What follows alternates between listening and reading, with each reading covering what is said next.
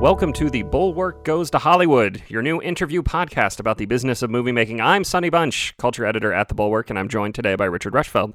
Here's the bio on his site, and I love it. Editor-in-chief of The Ankler, Hollywood's most fearsome newsletter, formerly journalist, editor, author, and seer. Formerly a seer, that feels like how most of us feel about the movie business right now.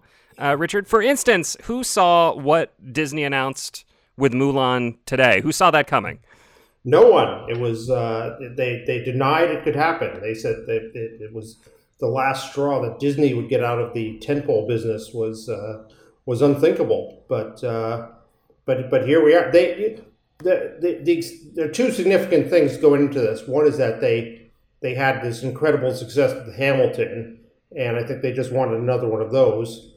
And other is they had a very grim earnings call today, and they needed to say something else. So searching for what else can we say, I guess MULAN was the thing at hand. Yeah, Disney is in a weird place. For as powerful as it is at the domestic box office, so much of its earnings come from the parks, which are shut down, the cruises, which are shut down, and obviously domestic box office, which is shut down. So they've got this big Disney Plus thing that is working out for them. It seems they are blowing away expectations. But what's fascinating to me about the MULAN announcement is not that it's coming to Disney Plus, but that it's going to be on some premium tier of Disney Plus, right? Like you don't just have to subscribe to Disney Plus, you also have to pay $30. Do you feel like this is a reach? I feel like this is a reach. That's very confusing, and it seems very if you've subscribed to Disney Plus and you consider yourself a member of the Disney Plus family, to be told that there's suddenly one more check you've got to write for $30, no less, for MULAN. It seems tough to me. Yeah, and it's not just I could see doing one or the other, right? Doing where you have the movie and it comes to Disney Plus and it just plays on Disney Plus, or you put it on VOD and it's on all the VOD channels and it's like, all right, it's $30 here instead of seeing it in theaters. I think people would buy either one of those, but the combination of the two strikes me as greedy. I think we can say that they're trying different things here. This seems like the pricing is very hard. It's very hard to figure out where to set this, and this seems like they're stretching for, okay, what is the most we could possibly milk out of this? And if you're a family and you're thinking your kids are going to watch MULAN 50 times over the next year, and that will constantly be on, maybe $30 is not that much, but still you're paying $30, which is more than you've ever paid for any movie at home. That we'll see. Yeah. So this is all like kind of a substrata of the current movie business, which is that we have no idea what any of the actual numbers are for anything anymore. And this is what I had initially wanted to really talk to you about was, what is it like to report on Hollywood in an age where box office numbers are gone? Nielsen ratings don't really mean anything. We're basically relying on Netflix telling us that people watch 2 minutes of something for some period of time, and I feel adrift. I don't know. How do you feel? Yeah, it's very tough. I try to report on the reporting, so I don't actually have to know anything myself. I just can know how little everybody else knows. But there's really nothing to hang on to, and you've got at the bottom of that, you've got all of Hollywood is like following the Netflix model and trying to get their point of the Netflix model. And all Netflix has proven as a business is that if you're willing to build up tens of billions of dollars of debt, you can get a lot of people to follow you. They haven't proven that this can be a successful business in any way. And that's the path that all of Hollywood is going down. And you correct me if I'm wrong here, but you are a pretty strident Netflix skeptic, yes? I admire a lot of. I admire their energy, their innovativeness. I keep saying I don't know how all this adds up. And at the end of the day, you've got to have if I've got $1 billion and you've got $1 billion, it's ultimately going to be hits that matter, especially in a world where people are able to cancel their services and everything.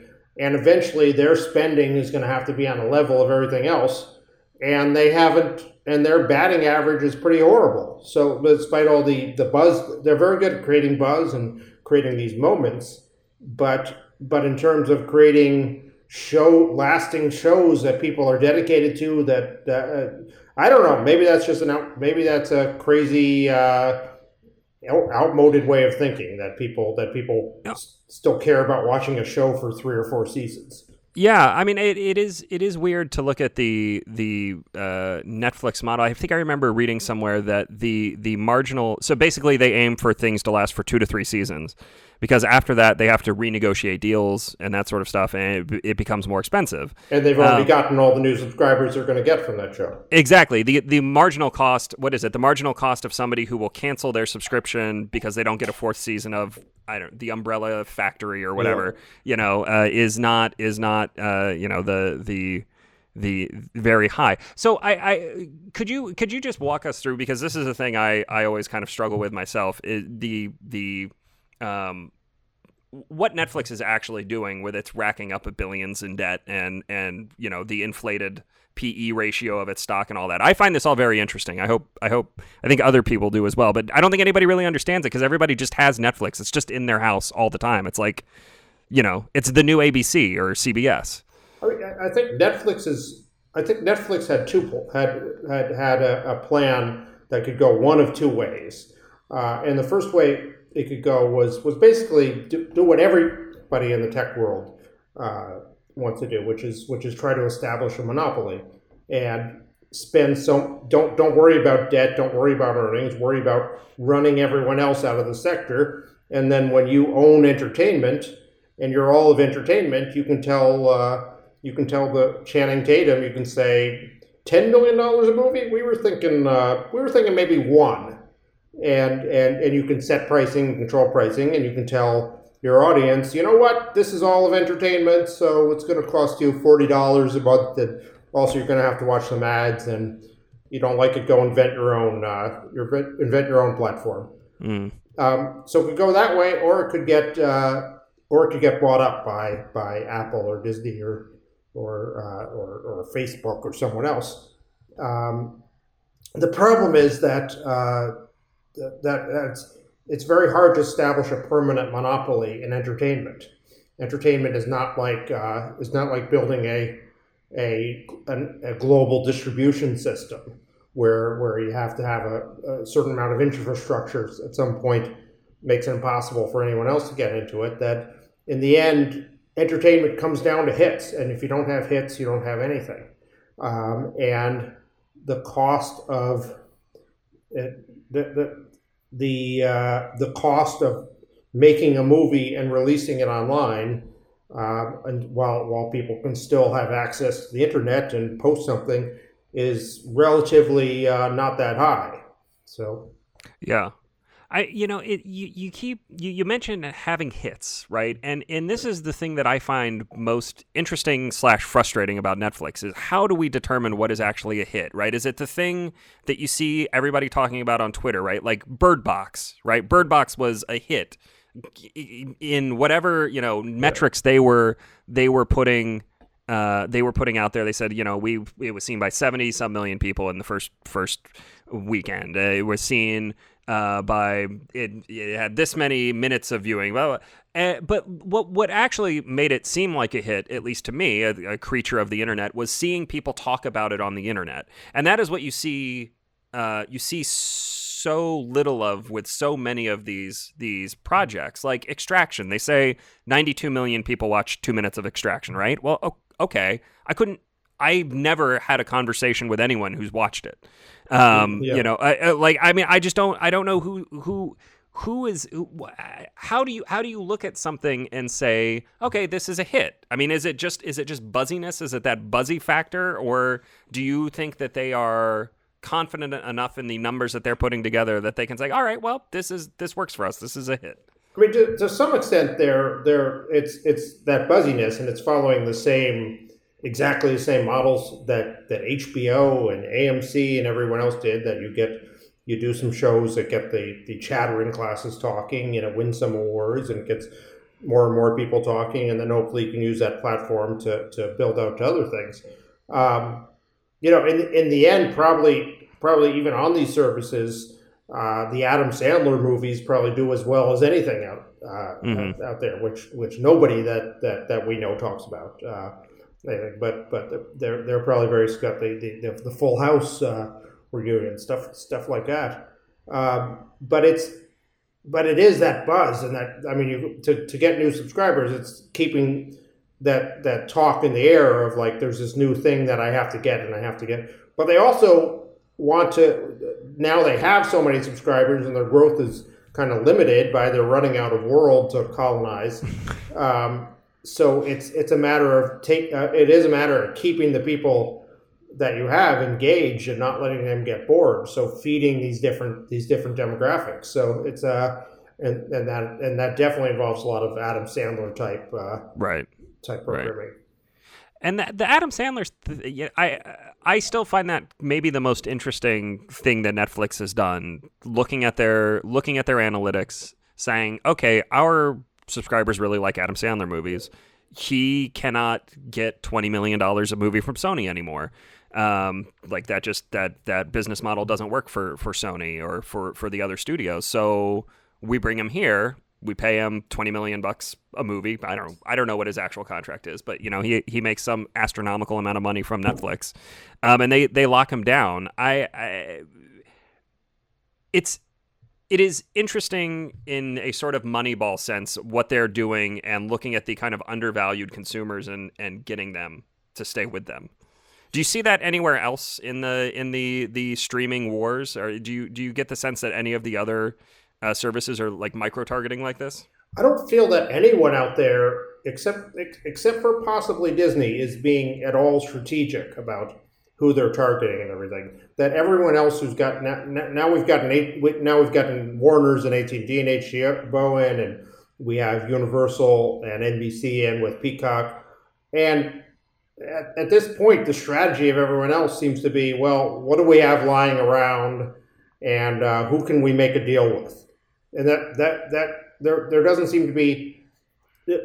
Netflix did this audacious thing when they launched. So they said we're going to be all of entertainment, and we're going to. I think Reed Hastings said at the beginning. He said our goal is whoever you are, whatever your demographic, age, race, whatever, your favorite show. We will have your favorite show. So that means they were going to make unlimited programming for every single demographic. Which is very expensive and something that no entertainment unit has ever tried anything like that. No entertainment company has ever tried anything like that remotely. And what kind of shocked me was that even if you say if you're doing this for everybody, you can't serve all audiences equally. So I sort of assumed that when other people got in, they would say, okay, we're going to go after the high end, or we'll go after teenagers in southern Texas or whatever it is, and they pick off niches where they could target and serve better. But everybody else seems to have said, yeah, we're going to do that too. We're going to go after everybody. Yeah, we're also going to make everything for everybody, except for Disney, who is the only company in this that has a brand and then a bunch of sub-brands that have meaning to particular demographics. Mm-hmm. Yeah, I'll be honest. My favorite of the streaming services right now is probably HBO Max, because I'm a sucker for HBO. I've always been a big HBO fan. I've subscribed for years, whatever. But they also have the movies that would play on HBO and that sort of thing. And the thing I find most confusing about all of this is how badly AT&T seems to have botched the rollout of all this. The brand confusion, number one, but also just the idea that HBO should be a thing for everyone, as you say, that they're going to try to appeal to everyone. HBO's value added has always been being a higher quality, higher caliber level of programming. And if you undercut that, don't you kind of kill the whole reason for HBO? Yeah, I mean, it will be studied in business school textbooks for decades to come. What a massive screw up that was. I mean, it was. There was a case about 10 years ago when J.C. Penney was taken over, and J.C. Penney decided it was going to be high end, and they just and they just with no sense of J.C. Penney has a meaning and a relationship with some people, and they don't want to be the high end market. Right. So this was sort of the opposite. This was the high end thing that thought they could be broad and mass, and I mean, Max is just exactly what HBO wasn't. It was this meticulous process which produced the highest batting average of any network on television. Totally. And maybe the only audience that was like dedicated to that would say when HBO has a new show, I'll take a look at the new show just because it's on HBO, which I don't think any other network had that. And now and this launch, they just threw that threw that out the window with the craziest. I mean, their campaign is pretty much, we've got a bunch of stuff for you, and then they didn't even launch it with a good HBO show. They had J.J. Abrams. They made this $500 million deal with him, and they didn't say to him, "Oh, by the way, you're going to do a giant show for when we launch." Where instead they launched with the first season of an Anna Kendrick anthology show about meeting people she used to go out with. Right. This is I think something that you've said in your newsletter, right? Is that the big lesson from all of these launches is you need to have a big hit show, right? So you need to have your House of Cards or your Mandalorian to get people like, okay, this is the reason to come watch this. And if you don't have that, there's no reason for people to sign up. Why would they go do it?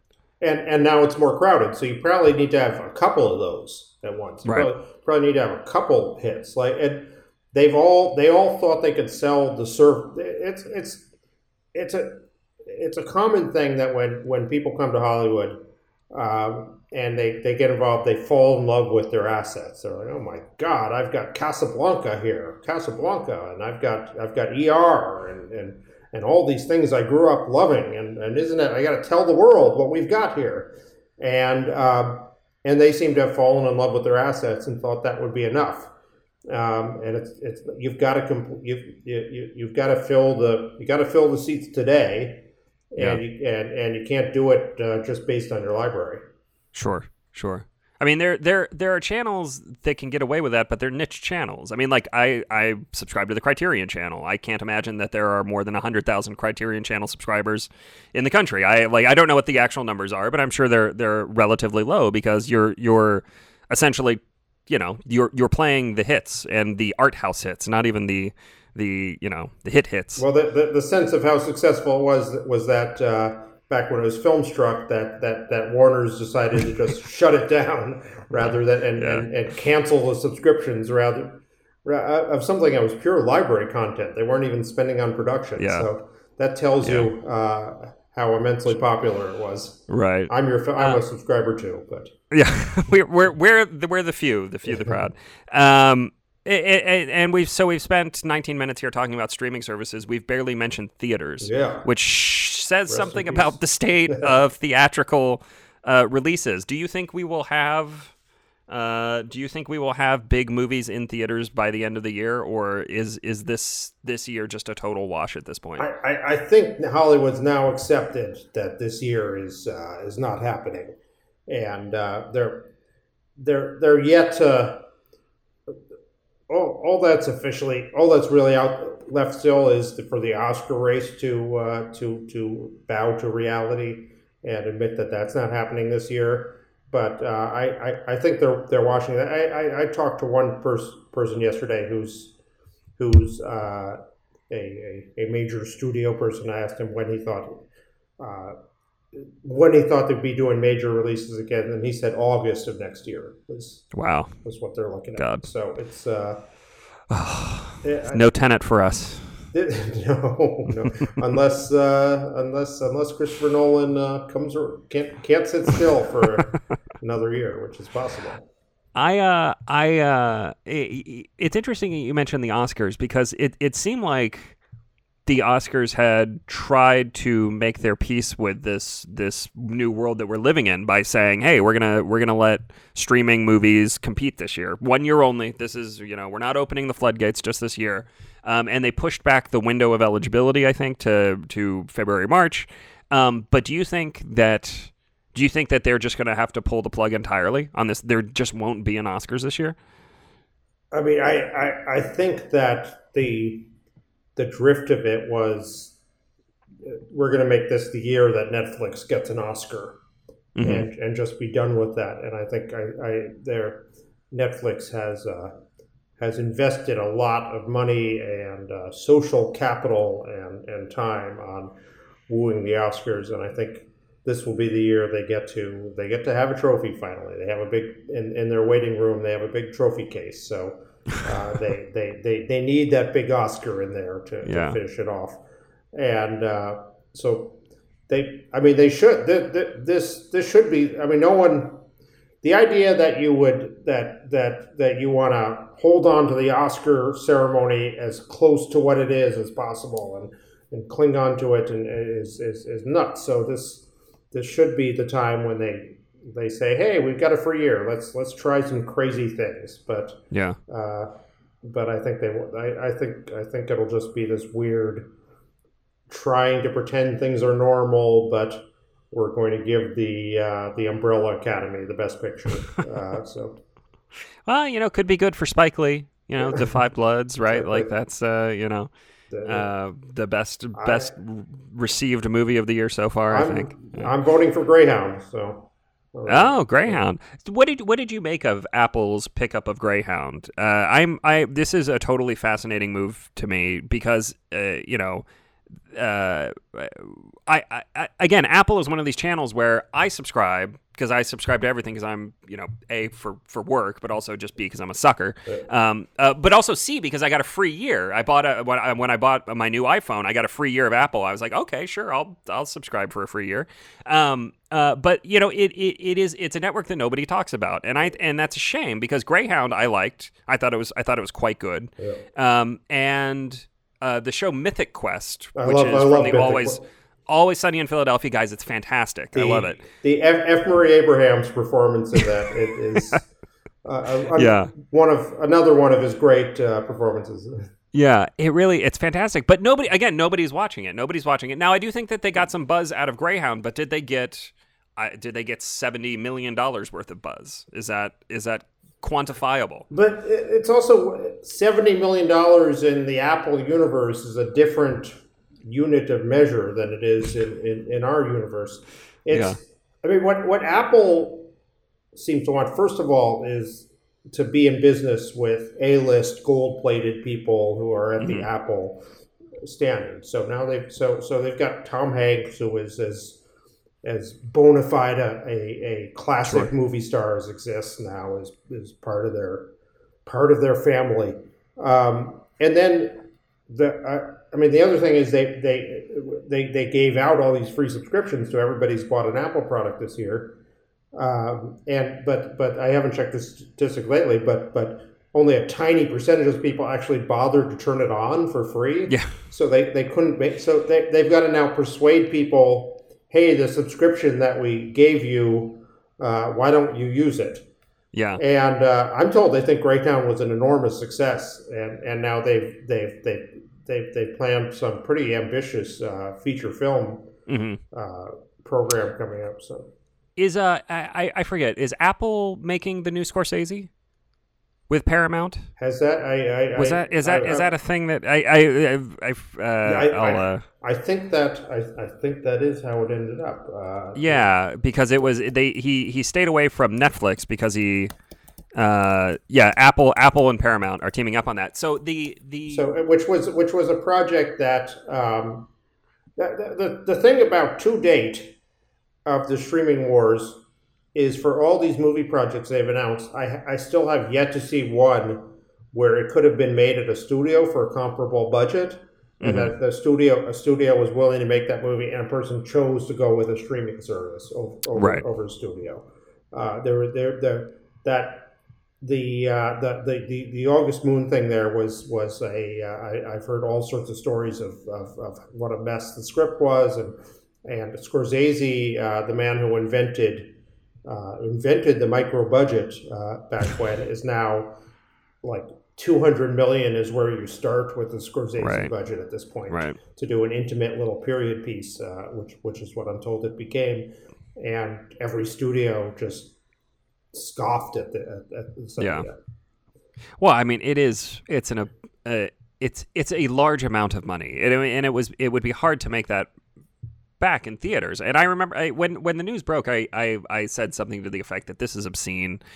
This is an obscene amount of money. What is he doing? And a couple of film Twitter folks got very annoyed at me, like, how dare you judge Marty? And like, I wasn't making a moral judgment on this. I was just saying, like, if he makes the movie for this much money, it cannot play in theaters. This is like, if he cares about the theaters, if he cares about the theatrical experience, he cannot do this. It turns out I was wrong. He can do it. He can get Apple to pony up for it, and Paramount can still distribute it in theaters, and then it'll be on Apple TV Plus. Well, the Scorsese plan now is that people keep starting new streaming services. So there'll be a new sucker born every minute for him, essentially. Yeah. You mentioned the problem that these services have, and these kind of parent companies have, with getting people to turn the service on. This is what I've always wondered about Amazon. Amazon is in however many homes with Amazon Prime, right? People pay for the $2 to the free 2-day shipping.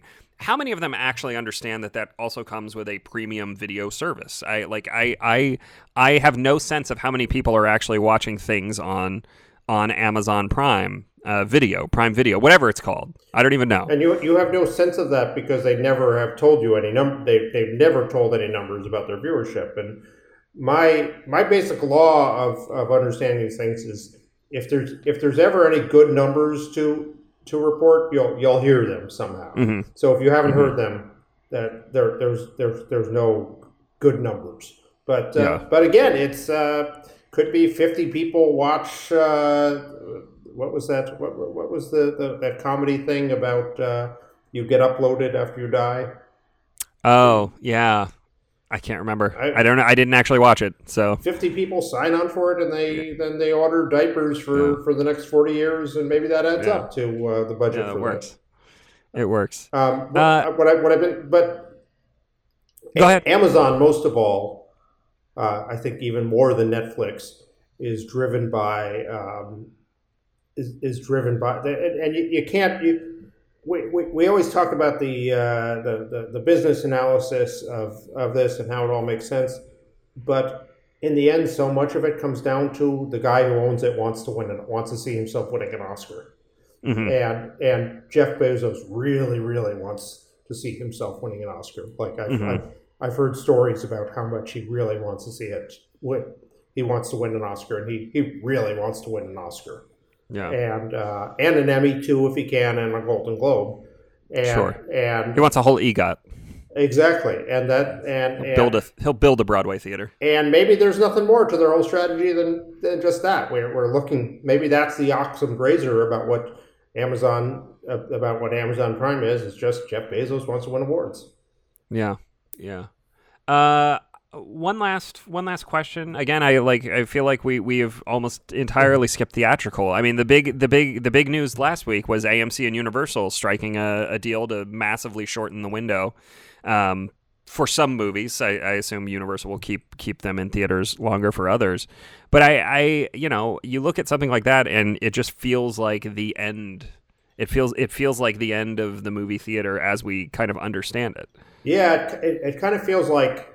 I mean, the deal in itself is just one studio with one theater chain. May not be so significant, but it kind of feels like at the end of Contact when they told Jodie Foster, like, this is how we do it. We come talk to you and you spread the word, and it goes out, and eventually we land our spaceships on the White House lawn.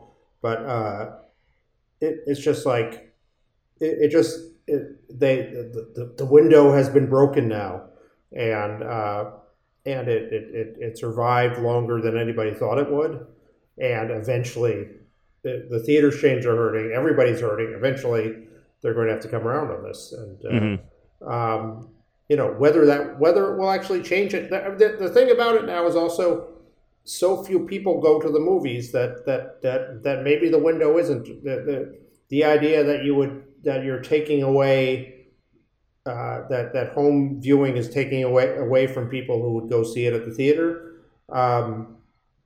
Maybe we're past that because there's so few people that go to the movies. Maybe the people who go to movies are people who want to go to the movies. And although you look at the independent world and was decimated by their experiments with this, but yeah.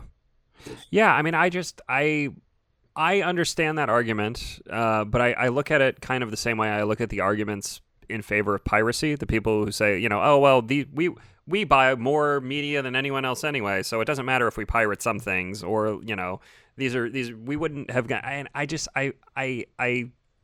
feel like once you train people that the movies that they would go see, especially like the kind of adult oriented drama, the fabled mid-budget picture, right? I feel like once you train people to expect those to be on their TVs in 3 weeks, why would they go? Why would you get a sitter? But those are basically gone anyway. I mean, that's true. I don't know what percent of the box office the tentpoles accounts for now, but it's got to be like 90%. 90%, yeah. So everything else is just some loose change on the side here. Yeah, I guess that's true. All right, thank you very much for joining me on the show today, Richard. Really appreciate it. Love the Ankler. Go subscribe to his newsletter. It's very fine. I learn something every time I read it. Thank you very much, and very happy to hear that you and the Bulwark are teamed up now. Two great brands there. JVL was very kind to find space for me after the unpleasantness down here in Dallas. I will be back next week with another interview, and we will see you then.